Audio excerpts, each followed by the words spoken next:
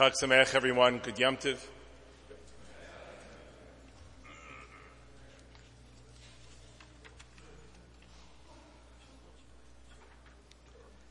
Now more than 2 years ago,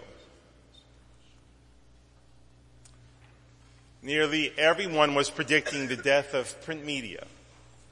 Newspapers, they told us, were fossils, bygone relics of a bygone age.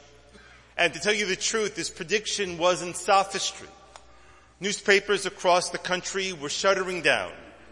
For example, the stock price of the New York Times merely a decade ago had gone from $50 a share to less than $4 a share in the span of 10 years. So the death of newsprint threw only more questions into the fire. People were asking questions that if papers can't survive, how would journalism survive? But then all of this points to a hard truth that we suffer with. Just when you think you know what you know, you're introduced to what you don't know. Or as the old saying goes, there are known knowns, which are the things that you know. There are known unknowns. Those are the things that we didn't know, but now we know them because we know them. And then there are unknown unknowns, which are the things that you'll never know because you don't know them. So this is all true about newspapers and journalism and print media. But then Donald Trump happened. And now nearly every major American newspaper has experienced a rising wave of subscriptions that no one would have imagined even a year ago. In fact, the New York Times stock price now hit $20 immediately after the election, with people anticipating the need for good journalism for years to come. And it was that same New York Times that published a small article just before the election, actually on the day of the election itself. It told the readers that Ivanka and Jared Kushner, daughter and son-in-law of candidate Trump and members of the Jewish people, had taken a trip to Crown Heights, Brooklyn. Their destination on that day was a visit to what is known as the Ohel, which is a building that contains the grave of the late Lubavitcher Rebbe, Menachem Mendel Schneerson. With all the polls showing a tight but leaning race in favor of Hillary Clinton, Jared and Ivanka figured it was time to invoke some divine help and decided to visit this dead rabbi's grave was just the way to get it. The truth is they aren't alone. The daily traffic of people to Rabbi Schneerson's grave is enormous. Its proximity to John F. Kennedy Airport makes it a destination and layover spot for thousands and thousands of Jews throughout the world. A fax machine nearby, don't laugh, this is true. A fax machine nearby receives over 1,000 messages every day asking from this dead rabbi blessings for health, success, marriage matches, and even wedding invitations addressed to him and his deceased wife. The approximations of this isn't new to humans. In fact, the landscape of human history is scattered with examples of this. Looking back into the reaches of not only Jewish history, but human history, we see that the Egyptian kings of years past looked to prove that they didn't die. Their kingdoms were survived through dynasties. Their remains were preserved in entirety through becoming mummies. Their eternal life would be guaranteed through some of the most grand and immense and elaborate buildings ever fashioned by humans, called pyramids. And the fascination with the pyramids leads us to ask why they were built. These were enormous efforts, spanning decades of work, employing thousands of paid and thousands of enslaved workers, using large resources and materials. And the answer we have is that the pharaohs never imagined that the pyramids were places where they would be laid to rest for eternity. They believed that these were places where they would pass through and continue to live. This is why they were so elaborate and beautiful and incredibly well built. Thousands of years later, they still stand as a reminder of what they hoped for. It was the physical stamp of eternal life. And looking back into our history, we know something else. We know that Moses was raised as an Egyptian. that he was plucked from the waters of the Nile as a baby by the Pharaoh's daughter. He was brought up and educated in the palace of the Pharaoh as one of them. But when it is time for Moses to die on Har Nevo on Mount Nebo, we discover that his choice is to die in a way that is entirely anti-ethical as to how he was raised. Think about it.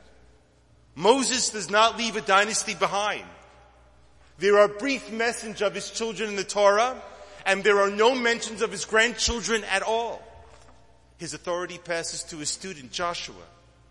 He doesn't ask for his remains to be left as a mummy. And more than that, the location of where he is buried is unknown. It even goes so far, the Torah does, to tell us that no one knows to this day where he is buried. And those words were written 2,000, perhaps even 3,000 years ago. And remarkably, it is as true today as it was when it was first written, because no one knows where Moses is buried. Yes, I know.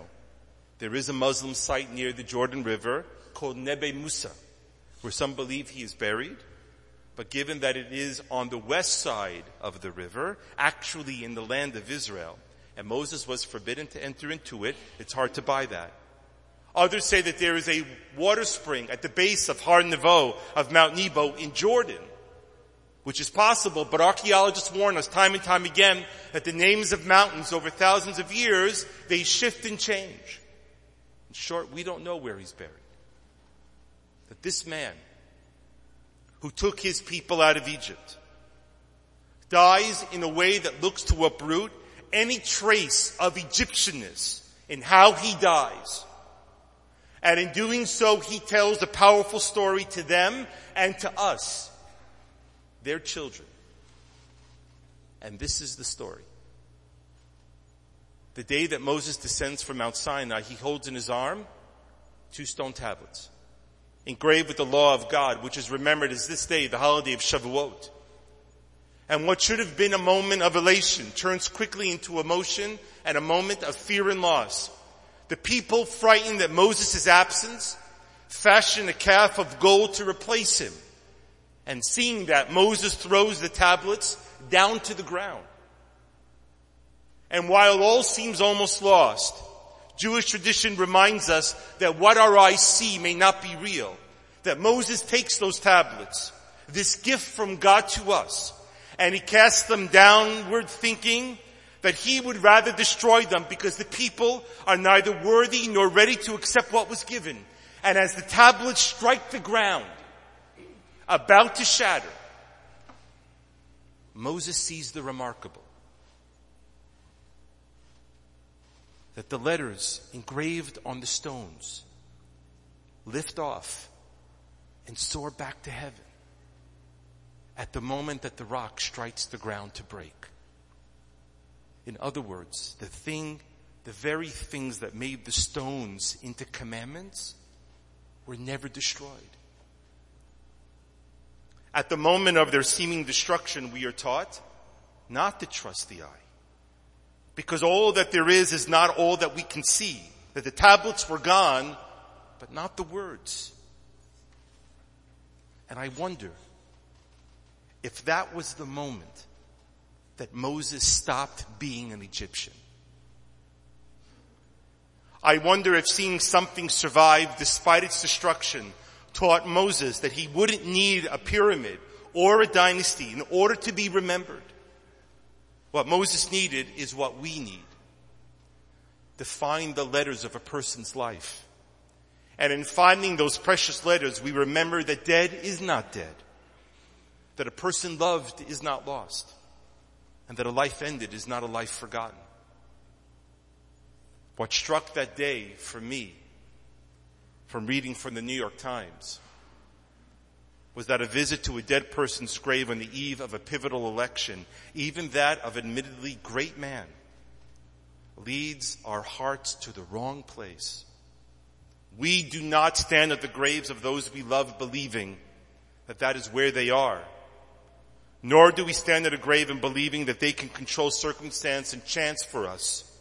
In life, it would have been impossible. Could it then be true in death? We stand at the grave of those we love and humbly admit that they are not there. That marker is but a signpost that reminds us we shared space at one time with them on this earth. But it is also true that those we love still shape our lives by not focusing on their passing, but remembering how they lived.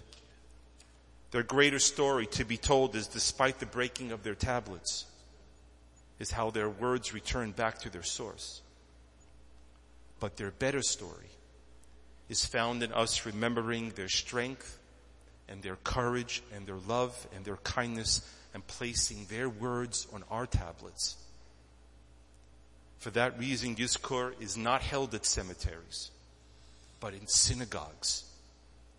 It is not recited every day or every Shabbat, but on holidays when we tell the story of the Jewish people. For at the moment those tablets were shattered, Moses knew that his eternity would be found in words, because words like love are eternal. His body was not preserved, but his spirit was and is. As the letters and words peeled off the surface of the tablets and returned to heaven, he had all the answers he needed. His fate would be with those words. And our fate too are with those words. We say the names of our mothers or our fathers, our sons or our daughters, our husbands or our wives, our brothers or our sisters. We speak of their lives. And in doing so, we capture their words. It is for this reason why the rabbi said that the soul is made up of words. There was a story told of a hero of mine, a European rabbi named Mendel from the city of Kotsk. Upon the death of his beloved teacher, his students asked him what was the most special memory he had of the teacher that he had just lost. And the rabbi thought briefly and told them whatever it was he was doing at the moment. This morning we turn our hearts to those moments, and we are grateful, pained but grateful, that we have just the words to make them true.